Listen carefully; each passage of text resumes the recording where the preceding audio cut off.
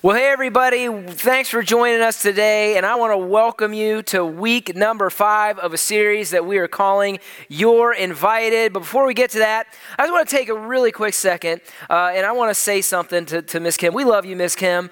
You are such a blessing to this community, and I'm just so glad that we're a church that just wants to go after blessing people who bless others. It's just awesome to be a part of that. Love what the Dollar Club's doing, so I hope you're just doing some thumbs up and hearts to that right now. And we're just so glad to be a part of what we're doing. And also, really quick, before we get to the message today, I do have an update that I want to give you about where we're going, where we're heading as a church right now. A few really big things that I want to let you in on right now. And so one of them is something we need to let you know, and the other is something that we want you to be a part of, that we really do need some input from you. And so first, big thing that we got is coming this week is probably going to be towards the end of the week. We are going to be posting our phasing plan to all of you so that you know what it's going to look like here for us as a church over the next several weeks, and then also beyond, all the way to when we're going to be gathering here again and eventually get back here together to have full churches. So we're going to give you that phasing plan. It's going to be on the website, and so we're going to let you know when that's up once we get that posted for all of you to see it, because we want all of you to see it so that you get a little bit informed on what those phases look like, rather than just 10 or 15 of us knowing. We want all of you to see that, and we feel pretty good about what we're giving out to you. We've been thinking about it, praying over it. The board looked at it, and we're really feeling good about that. So I hope you're looking forward to seeing what that phasing plan looks like. It's just it just feels good to have a step forward. And also, here's what we did on Friday. On Friday, we sent, church-wide, we sent all of you a survey that we really do want you to fill out. We sent it through our e-news, and it's also up on the website right now. And we really want you to take time to actually fill that out, because we want you to be a part of us, to helping us to make some decisions. We want to make some decisions, but we need to know where you're at, really, honestly. We need to know what you're thinking, what you're going through, where you are with that. So if you haven't filled that out, just take a few minutes. It's not going to take very long. It's only 5 or 6 questions, and that's really going to help us as a church to understand how we actually take the next steps over the next several weeks and months to get some dates on the phasing plan. So if you haven't done that, go to riverridge.org. You'll find it right there on the website. We really do want to hear from you. All right, let's get to it. So we've been in a series called You're Invited, and what we've been looking at is at these invitations that God has for us right here to live out of, that in Jesus' own words, it's a life that's abundant. It's a life that is to the full if we're willing not to just look at these invitations, but to receive them and go after them and experience them with what God invites us to do. And today, we're going to be moving forward with these invitations. We're going to look at one more invitation, and it's the invitation to grow. And here's the invitation, is that we don't sit on what we have with Jesus. We actually grow because of what we have. And here's what I want to say. When we grow, and what I'm talking about is growing in personal holiness. When we grow, when we become more like Jesus in our lives, here's what happens, everybody. We get to experience more and more of this abundant life that Jesus is talking about and that God wants us to have. I think this is a good season to talk about growing. There's a lot of stuff growing right now. I love the idea of growing. Spring and summer, you see trees, you see leaves coming out. This past week, I finally planted my garden. I usually do it on Mother's Day, but I had to wait a few more days. But I loved gardening because I like just seeing things flourish and grow. Right now, it seems like of all things, when I think about growing, the thing that's growing the fastest right now are my kids. It just seems like yesterday they were crawling, and now my 6-year-old just got his very first big kid golf set, like a legit golf set. Now, I didn't give it to him because golf is straight from the gates of hell.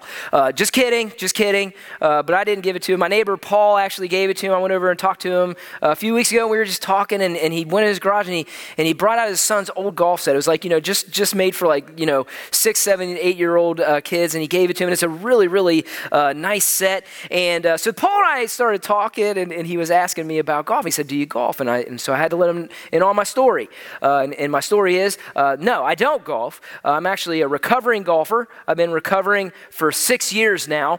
Because one day I just gave it up. One day I just stopped and I said, that's it. I'm not playing ever again. And yes, there's a story behind that. And no, I don't have time to get into it. Okay, I'm going to get into it just for a second, all right? Because I just want you to understand what the relationship is with me and golf, okay? I feel like it all started like 7 years ago when I taught my friend Tim how to pick it up. He kind of knew a little bit, but he picked it up. And then within about a week, he was already beating me. And so that was a little frustrating. And then it all went downhill from there. Just not too long after that, I went golfing with Tim, the Phenom, and then we also had our friend Wes. Then went golfing with us, and we were out there, and I just walked up to the hole, got to the ball, hit a shot, went into the woods, and I just walked back, put my club in the bag, sat on the seat, and I said, I'm done. I'm done. And my friend Wes looked at me, he said, what do you mean you're done? And I said, that's it. I'm not playing ever again. And I never did. And that was the 11th hole, and I rode the whole way, and I've never played ever again, okay? It wasn't worth it to me anymore. It just wasn't worth it to me, and I never played ever since. Now, if Henry gets into it, maybe he'll bring me out of retirement, maybe. But anyone who plays a lot of golf, they're going to tell you this. And this is probably why I've never really been that good at it, and probably why I never got better at it is because of this. It's because it's really mental. Golf is there is talent and skill that's involved, but golf is a very, very mental sport. I heard someone talking about a pro golfer when I was listening to something and how this pro golfer just kind of quit one day, just like I did, although I wasn't a pro. But they asked him why he quit.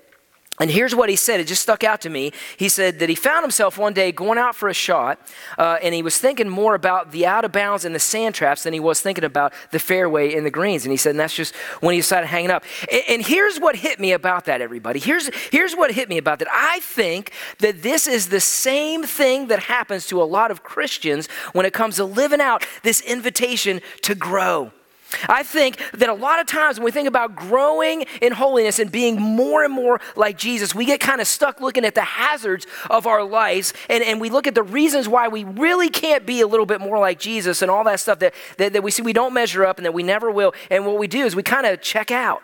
We kind of check out of this amazing invitation to actually grow in holiness. And this is why I believe that a lot of Christians don't even put simple things in place to grow the way that God wants us to grow. And gang, listen, we got to change that. We got to change that, okay? And it all starts with an identity. It starts with an identity. I want to give you the number one reason why I think a lot of Christians get hung up on truly growing and being more like Jesus in their lives. And the reason, and here's what I believe before we get to that. Here's what I truly believe. I believe that if you are in Christ, if you're a Christian, that you want to grow, that you do want to be more like Jesus. But I'm going to give you the reason why a lot of Christians find themselves stuck or struggling to actually grow and do it. And it's in one word, and it happens right out of the gate. It's an identity that you actually come to believe about yourself, but it's an identity that absolutely isn't true, and it's right here. It's the identity of sinner. Sinner. See, if that's the identity that we see, I'm a sinner, saved by grace. Don't forget the saved by grace part, Andy, I know. But if that's the identity I see, that I'm a sinner, then here's what this is going to do. This is going to influence me and how I think and when it comes to living for God. So just follow with me here. So just follow with me. Come with me. So let's just say before I became a Christian, that I struggle with anger in my life, that you struggle with anger in your life before you became, and we could fill in the blank with all kinds of stuff, with gossip or with lust or with whatever it is. And so you had real destructive anger before you became a Christian. And now, as a believer, one day you're tempted to actually let anger take over, to let it actually be destructive and take over. And if you believe the identity that you are a sinner saved by grace, if you let this identity of sinner define you, then that tendency, because you're a sinner, is going to let anger take control. It's going to let anger win because, well, that's just who I am. I'm just a sinner because you don't see yourself as being able to conquer it if you're a sinner. Are you tracking with me? You tracking? So here it is. And a lot of us get beat right out of the gates, I'm telling you, of living God's way. And it's because of this. It's because I live who I believe I am. And here's what I want to say with this. This goes for every single person, whether you believe in God or not. We all live out of an identity. We live who we believe we are. You right now, as you sit, as you watch, you are living out of an identity, whether you believe it or not. But here's what I want to say for Christians. For Christians, I got some really, really good news, and I actually am going to burst some bubbles out there. Here's what I want to tell you about who you are. Here it is. You are not a sinner. Okay? That's what I want to say. You're not a sinner. There is something new in you. There is something to live out of and live with, and it's not sinner. So I want to go to a place, and we could go to a lot of places in the New Testament. Just one place in Ephesians 1. If you have your Bibles, go ahead and open there because it's really important. I'm going to have you maybe highlight or underline something, and we're going to do Ephesians 1 and see what Paul says about that church, but what also he says about you. It's very important for us to see this before we get into what we do to grow. Here's what he says. It says, Paul, an apostle of Christ Jesus by the will of God, to the saints who are in Ephesus and are faithful in Christ Jesus. Grace to you and peace from the God our Father and the Lord Jesus Christ. So if you have your Bibles handy, which I hope you do, open them up to Ephesians 1. And if you're somebody who highlights or underlines, I highly recommend that you highlight or underline two big things in there, and it's the word saint and the phrase in Christ. Those are worth highlighting because listen to me, gang, those things change everything about who you are. Those change everything about who you are. And so I want to talk about this. So one is that you are a saint. You are a saint. Now, when's the last time that you ever said, hey, I'm a saint, or ever thought about the fact that you're a saint? And I'm going to wager to bet that you probably don't think about it that much, right? Because when you think of saint, you think of a few things. You think of like some super Christian who's out there, right? Or you also think about Saint Rita, right? Who's been actually helping the homeless since 1948, right? But saints are not some kind of like special level of Christian. What this is saying is that if you are a Christian, then you are in fact a saint. And this is why it's so important for you to understand who you are as a Christian. See, when you look up the definition of saint, here's what saint means. It means that you are set apart as holy. That's who you are. So if you're someone who would say that you have a saving faith in Jesus Christ, you got to catch this, and you are a saint. You are set apart as holy. That's you. And then it also says, Paul also says that you are in Christ. Now, being a saint and being in Christ, these are two of the most common identifiers of Christians in the New Testament. In fact, when you look at it, over 200 times, you're going to see this in the New Testament, that people are described as in Christ or holy or a saint. Over 200 times to remind you, hey, that's who you are. That's who you are, over 200 times. And then when we look at the word sinner, you see, it also shows up in the New Testament. The word sinner shows up 300 times. Over 300 times it shows up to describe someone, but it doesn't show up to describe someone who is in Christ. It actually, sinner is a word that describes someone who is apart from Christ, who is not in Christ. So I hope you see a trend here. I hope that you're seeing this trend. And here's the trend, everybody, if you're not catching this. If you are in Christ, then you are not a sinner, because if Christ is in you, then holiness is in there, that you are holy. Isn't that so great to know, everybody? I just think that's so amazing to know. And I had to get us through that really quick before we get into some of these things that cause us to grow, because for a lot of people, I wonder if just like that golfer, that we're focusing on the wrong identity that just takes us out of the game right off the bat, okay? I want us to see who we really are so that we can really grow the way that we're supposed to grow. And I think for someone right here, someone who's listening right here, I really think that God may have hit you with a revelation in your life that you've been seeing the way that you've been living out of it, and it's that. And I'm telling you, I think that this thing that's been holding you back or holding you down, I think you're going to get free from it today. I could just feel it. I think it's going to get lifted today just by looking at this identity of who you really are and not buying in to believing who you're not. Okay, so now that we have the right identity, here's what we're going to do. We're going to look at some things that we put in place to actually grow, to live a holy life. And here's what I'm going to tell you. We got a few of these things, and these things are not going to explode your brain, okay? These are not like, you're not going to see these and be like, wow, I never knew that, Andy. But here's what I want to tell you, okay? Don't confuse knowing what these things are with actually putting these practices in a consistent place in your life, okay? So here's what I'm going to do. I'm going to list, and it's a list. I'm not a big proponent of lists, but I think it's a good idea to have a list to look at and say and evaluate our lives on, and saying, how am I doing to grow personal holiness? So I'm going to give you my top 5 personal holiness practices. There may be more than this, but these are 5 of me, and if I can really see these happening consistently in my life, I'm on the right track. And here's the first one, if you want to take notes. The first one is prayer. Prayer, again, I told you, I'm not going to explode your brains on this, but here's the thing. Like we need, if we want to grow and be more like Jesus, we need a time of focused, specific prayer every day. And here's what I want to tell you, everybody. I've talked about this a few weeks ago. I think so many of us need a revival in our prayer lives. Because here's what I would be willing to bet. I would be willing to bet that almost every Christian says they pray. I think everybody would say we pray, but if I were to ask you, hey, what did you pray about this morning specifically? The answers that I would get is, I'm not sure. I'm not really sure. I know I pray, but I'm not really sure what I prayed about. And I think we need to redefine what prayer really is. Praying isn't, listen everybody, I just said this a few weeks ago. Praying isn't something we do. Praying is an invitation all into itself, okay? And there are specific prayers that we need to have in place every day in order to grow into this invitation and have the full life. Prayers like prayers for help, prayers to search God's heart, prayers for God's hope, okay? And we talked about that a few weeks ago. I don't want to get into that too much. And if you didn't catch that message, you go to our website, find that message on the invitation to prayer. But that's the first one. Here's the second one. The second practice I put in place is Bible study. It's Bible study, okay? Now, in order for you to grow, like you have to stay connected to the source. And here's what I want to tell you. The best way to stay connected to the source, one of the best ways is through prayer and also through studying the Bible. And trust me, here's what I'm going to tell you, everybody. I'm a dude. I've tried it every other way to avoid reading. It just doesn't work, okay? You have to read it when it comes to being more like Jesus. So here's what I'm going to tell you. If you want to become more like Jesus, you have to. Okay, do you hear me? You have to find some time to be in God's word every day. So I just want to take a second to ask you here. How you doing in that? Like really, like honestly, just, and I'm not asking this to call you out on things. It's just, I've talked to a lot of you and I know where you're at with this. And I think we need a revival in this too. Like, how are you doing in growing and really living out your faith and being in God's word every single day? Are you reading every day? So I want to challenge you. Right now. Wake up 15 minutes early every day and just find and get in God's word, okay? The first part of your day. What would it look like? What would it look like if you carved out just 15 minutes every day? How would that change your life over the next couple months, the next year? Now go project that out 5 years from now. What would that do if you had this habit of being in God's word, studying God's word 15 minutes every day? Here's what I believe, it will change your life. Actually, I believe that you will see a significant change in your personal holiness and in your growth if you just do this one by itself. I believe that. There's a theologian by the name of John Brown.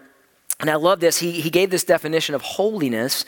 And here's what he says. I have some of it up here, but I have a little bit more with what I read. Here's what he says. He says, we got to catch the front of this. He goes, holiness does not consist in mythic speculations, enthusiastic fervors, or uncommanded austerities. So he's like, it's not just out there in space. Here's what he actually says holiness is. Holiness, instead, it consists in thinking as God thinks and willing as God wills. That's where holiness comes from. Now, he says, God's mind and will are to be known from where? His word. And so as far as I really understand and believe God's word, God's mind becomes my mind, God's will becomes my will. And according to the measure of my faith, listen, we become holy. Gang, listen to me. I just want to implore us to think about this. Like, I really don't understand how it's possible to really grow with God and become more like Jesus if you're only kind of getting into God's word deep once a week with us on church on Sunday and no other time other than that, in a world that is continually trying to pull us away from God's word and trying to influence you the other way. So we got to have Bible study. So those first two, prayer and Bible study, are, again, they're kind of no-brainers. And so these next two, they're also common practices, but here's what I'll wager. I think they may not fit in a lot of consistent routines with believers in Christ. So here's the next practice, again, that we put in consistently. It's repentance. So this is where kind of sin comes back in, because I said, hey, you are not a sinner. But a lot of you probably did have pushback, say, wait a minute, what does that mean that I don't sin? No. So here's what I mean to say when I say your identity is not a sinner, that you're holy. See, for a Christian who is set apart, who is holy, see, the penalty of sin is removed from you. That's just absolutely true. The penalty is death and separation eternally from God. The penalty of that sin is removed for you, but it does not remove the effect and the reality of sin in our earthly life, okay? So for Christians, we still need God's mercy. We still need forgiveness every day. And so for those of us who are in Christ, here's what happens for us. We actually get offensive by actually coming with a repentant attitude every day in our lives, okay? Repentance, I don't know if you know the word repentance, but repentance, it's actually one of the most positive words in the entire Bible. Did you know that? It's one of the most positive words, because here's what repentance, I love the concept of it. Repentance means I'm turning to good. I'm turning from what's bad and I'm turning to what's right. And let me say this about repentance. There is a huge difference between remorse and repentance, okay? Remorse is when I focus on what's bad. Remorse is when I focus on what's wrong and what I did wrong. Repentance turns towards what's good. It's not, man, I feel bad about this. I got caught doing this. No. It's like, I'm just going to turn towards God and what's right to redeem. John reminds us of this. Here's what he says to us. And again, he's talking to believers. This is what he's saying. He said, if we, and that's those of us who are in Christ, who are set apart, who are holy, if we confess our sins, a continual repentance, then he is faithful and righteous to forgive us in our sins and to cleanse us from all unrighteousness. So we have a rhythm, a consistency of repenting and coming to him and believing it's a positive thing, and we turn to what's good. Here's the next practice that we put in place when we want to grow in personal holiness, grow with God, and be more like Jesus. We flee worldliness. We flee worldliness. Check out what Peter says about this. Peter says this about worldliness. He goes, hey, dear friends, again, he's talking to us. I warn you as temporary residents and foreigners, you're not of this world, to keep away from worldly desires that what? What do? They wage war against your very soul. So here's what I'm going to say. We need to have a pretty good separation between how we live and how the world goes. We just have to have some separation between how we live and how the world goes. And this is huge because here's the thing. The closer we are to the world, the further we'll feel from God, the more distance we'll feel from God. Doesn't mean God's far from us, but we will feel that because of how close we are to the world. So I want to spend a little time on this one of all the ones that I want to look at, because I think this is where, honestly, gang, where we get a little more hung up on than anything else. So I want to see just a few signs, and again, they're just signs. They're things that might want us to think a little bit about where we are and how we're living for God and how we're living in the world. So these are just a few indicators that might show us with Christians who are a little too close to the world. And this is just what will happen. A couple indicators here. So the first thing that is a sign that we're letting the world kind of have a little bit more in us than we think is that there's a lack of spiritual influence in our lives. And what I mean is that you have a lack of spiritual influence in people who you love and people who you are around. So the spiritual effectiveness that you have is tied to the kind of relationship that you have with the world. So here, I just want to ask a question in this one, right? So when it comes to your influence with other people, how do they see you? Like, who do they see you as? Do they see you differently? And I don't mean like they see you as a weirdo or anything. Like, I'm just saying, do they see you as a godly influence? Do they see you as a man or woman who has an influence for God? Do you have a reputation of being someone who actually is a man or woman of God? And I'm not even asking you to evaluate how many people you've saved, because listen, everybody, you don't even save them anyways. Like, God is the one who saves. But are you seen as an influence of God in the universe where you work and where you socialize? So that's just a sign. Here's another one. So it's also that you have a sign of desensitized morals.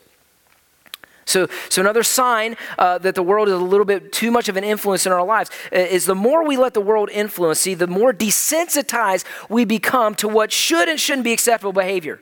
It's just what's going to happen, okay? And this is where a lot of us get in trouble, everybody. Like, this is where a lot of, because here's what happens. Because in a blink, don't believe anything other than this. In a blink, we can look and act just like the world does. And what really should be black and white with what God says, we don't see it like that anymore because we've let the world in. We've been so desensitized with what's going on around us. And what happens, this is what happens. We become actually more accepting of sin, and then we become more reluctant to give that sin up that's going on in our lives. Here's what Paul says. He says, man, but he's like, for you, and I want to look at you. This is for you. As for you, man, flee these things. That's not who you are. Pursue this. Don't pursue the world. Pursue righteousness, godliness, faith, love, steadfastness, gentleness. Fight the good fight of faith. I love that. It's a fight, everybody. Like, don't believe that it's not a fight. It's a fight with the ways of this world. And if we're not vigilant, we're going to get compromised. And here's what I want to say.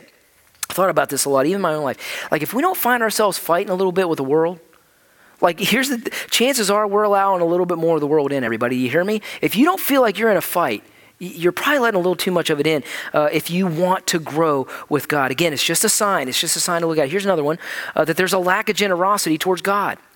That when I'm letting the world influence me a little bit too much, when I'm not fleeing from it as much as I should, that there's kind of a lack of desire to be generous towards God. So here's what I want to say. For believers who live according to what God says, like there's no tension in giving back to God's kingdom. Like there's just no tension about it because we don't see it as anything but, man, God's given me everything I got. And God even gave me his best when he gave me his son who sacrificed his life for me. So why would I not be generous when he gives me his best? I'm going to give him my best. And so again, I just want to ask some questions here. Maybe a question to ask is there a pushback? Is there a pushback that you have on giving back to God? Is there a pushback? Like with your time, with your paycheck, with your resources that come your way, do you have a mentality of it's all mine? Or do you have a mentality of, man, no, it's all yours, God. It's all yours. Again, it's just a sign. And here's the other one. Here's the last one. This is a big one. It's a sign that you don't feel close to God. You don't feel close to God. So we make a choice, the nearness that we feel. I already said that before when we stay too close to the world's ways, everybody. Like whenever anybody needs help or counsel from me, when I talk to couples, when I talk to individuals, the first thing that I do, I actually ask them two questions. I say, tell me what your story of faith is. Tell me your faith story. And then the second thing that I ask everybody to do is I say, okay, if you were to tell me or describe to me in a word or a phrase, like where you're at with God right now, what would it be? And overwhelmingly, what I hear are two words. I either hear distant or far. And gang, I'm not saying it's always the case, but it's just a sign. It's an indicator that this is what's going on, that we're letting the world influence a little bit too much to me. You can't be close to the world and also stay close to God. Because here's what James says. James says this. He goes, hey, don't you realize, you got to realize this, the friendship with the world makes you an enemy of God. And he goes, I'm going to tell you this again, just so you understand this. I'm going to say it again. If you want to be a friend of the world, that's fine. But you're going to make yourself an enemy of God. You can't have both going on in the same time. So again, just looking at these indicators of fleeing worldliness, I just want to ask, just for us to take an inventory of this one on the list. How you doing on these things? Like, do you see some things that are reality here? And if they are, here's what I want to suggest. It may be that you're living a little too close to the world. And so here's what I want to say. Maybe a step for you is to take a step in the positive direction and take a step away from living with the world, okay? So maybe that's what we do. So because here's the sign of someone who pursues holiness and flees from the world. And this is Jesus' own words. I love this because here's what he says to you and to me. He goes, hey, listen, if you belong to the world, it would love you as its own. And he goes, as it is, he's like, I want to encourage you though. I want you to listen. Chime in with me, man. Listen to me. As it is, you don't belong to the world. You live differently, man. You got a better thing that you're living for. You don't belong to the world, but I have chosen you out of the world. So don't live in it, right? That's why the world hates you. If we find ourselves a little too close to the world, if we find ourselves not really fighting against it that much, man, we got to look at this and take an inventory of how we're growing in holiness with God, okay? So in order to grow, to have the faith that we want, we need to have a little separation from the world. Here's the last practice that we have. So we flee the world, and he said, here's the last practice, and this is an absolute necessity for every follower in Christ who wants to grow, is we have to have fellowship. We have to have fellowship. We need people in our lives who are going in the same direction and same flow as us, and we want to go. And so here's what I want to say. We need it in two ways, everybody. Two ways that we need fellowship. We need it, I think, the way I would say is we need it both wide and we also need it deep. And here's how we go after those things as a church, if you want to know. So as a church, we go wide with having worship services and the gathering here on Sunday mornings once a week. And we want to be really going after fellowship with the body of believers, okay? And that's a huge part. Like being consistent in that is really huge. And then we also go deep with groups and accountability, that we go deep in that way. And I just want to say, here's what I want to tell you. In order to grow, you need both. Like in order to grow the way that I believe you want to grow and be more like Jesus, you need both wide and deep ways of fellowship. And here's my fear for so many of you. I think so many of us are still trying to do your life or do your marriage on your own. And I want to tell you this is a core value that we've adopted for a long time here at our church. And you may not know it, but I hope you do. A core value for here and for really every follower of Jesus is you cannot do it alone. Like you cannot do your life alone. You need people in your life who love Jesus, who want to pursue holiness, and who are willing to pray for you specifically. And again, I just want to ask a question here. Do you have those three things going on? I'm not asking if you're in a group or not. Like that's just how we actually help you get those. Do you have those three things going on in a consistent way in your life? I'm going to tell you this right now. Like I could not, just please listen, I could not imagine how my marriage would be if I didn't have that. If I didn't have a group that I'm attached to, and if I didn't have people who are really wanting to go after God and want me and Courtney to go after God myself. Courtney and I decided a long time ago that we're not good enough to do it on our own. And if your pastor's saying we're not good enough to do it on our own, I'm just trying to encourage you. I accept that core value that we can't do it on our own, man. If you're here, here's what I want to tell you. If you're here and you're going wide with us, if you're going wide with us as a church, with Big Church and what we do, I want to challenge you to jump in and go deep. Go deep when we have the next group signups. And in that phasing plan that we're going to launch out here next week, you're going to see part of that phasing plan. We're going to see when we get groups back up. We're going to try to get those back sooner than we actually come back here as a church. And so jump in on that. Get connected. And so those are the 5 things. Those are the 5 personal practices that I put in place to grow. And I just want to end with this really quick, and then we'll be done. 3 things about holiness that I want to end with. And really what these are they're declarations that I adopted in my life that I just need to remember about who I am and who God made me to be. And 3 declarations for anyone out there who wants to be more like Jesus. And listen, I hope that's you. Like I hope you want to grow, but here's the reality, everybody. Like some of you are just not going to step into this. Some of you are not going to take this on. But for those of you who will, for those of you who want to be more like Jesus and see it affect your family and your work and your life and everything about you, I'm going to give you 3 declarations that I want to encourage you with that I each adopted in my own life as well that we can remember. And here's the first one. Holiness is in me, and so I will pursue it. Isn't that good to know? Holiness in me, so I'll pursue. Holiness, it's not just going to happen. But I don't want you to but it's something that we go after, right? That you have to be bold to go after it. And listen, this shouldn't intimidate you because we already said it's in you. It's already in you. It's who you are, so go after it. Holiness is in you, so let it work through you. Here's the second declaration that I make. Holiness is a progression, and so I will be patient. I'm going to have grace in my own life as I go through the holiness that God wants me to do. So I just want to say real quick, we're all works in progress. Like I say that a lot to us, but it's true. And listen to me, we always will be until the day we see Jesus face to face. Like we're always going to be works in progress. So I want to encourage you. I want to encourage even when I think about it myself, like let's just keep moving. Let's keep pursuing and God will do the rest. And that goes to our final point, that holiness is God's work. And so I won't be proud about it in my own life. Look what God says. I think it's really important to see what God says about this. He says this. He goes, hey, listen, don't forget when it comes to I'm the Lord. I'm the one who makes you holy. And so for us, when it comes to being set apart, to being holy, God wants to make this perfectly clear. You're not the one who does it. I do it. And let me tell you why this is such great news, everybody. This is great news because you don't have to look at you as the agent that gets you there. And I don't know about you, but that's a huge relief for me when I look at my life, that God is the one who can get me there. Gang, if there is anything that I want to just like fry into your brain right now, it's that we never ever stop growing.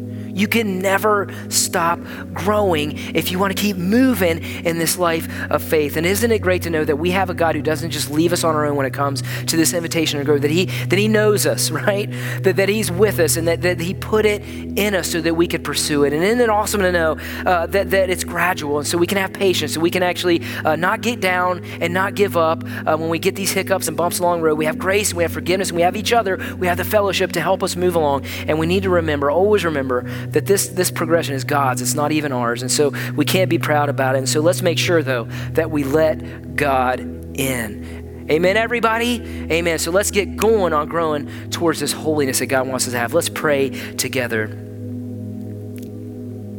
God, man, the most amazing thing, the most fulfilling place that you called us to be in this life is the man or woman that you called us to be, that you made us to be. And it's the most meaningful, it's the most purpose-filled place that we could actually be in this life. So help us to see that. Help us to pursue this growth, not just look at it, but actually experience the growth and put these things into place, knowing that is who we are, that you put that in us through Christ. And thank you for Jesus, who's the one who did make us holy, that we don't look to ourselves to make us holy, that Jesus is the one who made us holy, and so that we can even go after that with more boldness, with more courage to say, man, I know it's in me. And give us the grace to actually have these hiccups and be okay with that, and people that we need in place, that that can help us along the way. And thank you for not just making us a better version of ourselves, but you made us new creations, that we are new, that we are made new. The old is gone, and behold, the new has come. And so we go after this with an amazing faith that we can give. We love you, and we pray for this in Jesus' name. Amen. Amen. Hey, we're going to end this morning by worshiping together. But before we do that, I just want to encourage you, don't forget to fill out that survey. Really important that we hear from you and know the heartbeat of what's going on with you. Have a blessed day. Have a great week, and we will see you next time.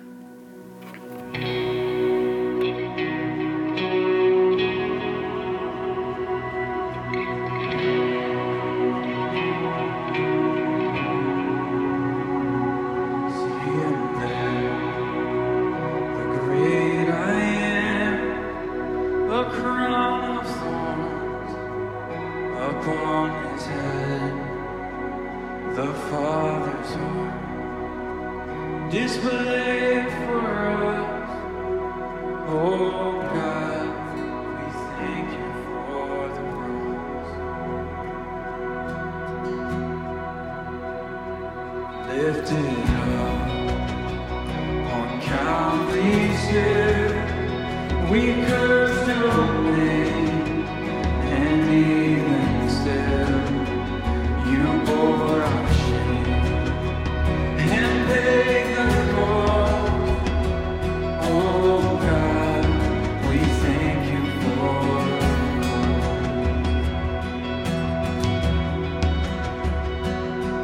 behold the story of redemption written on his head. Jesus, you will reign forevermore. The victory is yours. We sing your praise, endless hallelujah to your holy name. Jesus, you will reign forevermore. The victory is yours.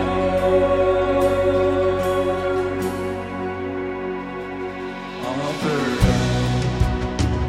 the sacrifice for every sin. Our Savior died, the Lord of life can't be contained. Our God has risen from the grave. Oh, our God has risen from the grave.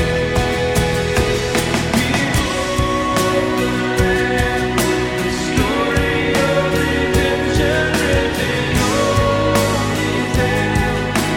Jesus, you will reign forevermore. The victory is yours. We sing your praise, endless hallelujah to your holy name. Jesus, you will reign forevermore. The victory is yours.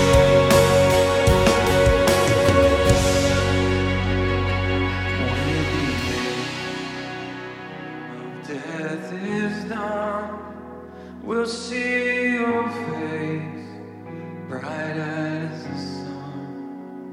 We'll bow before the King of Kings.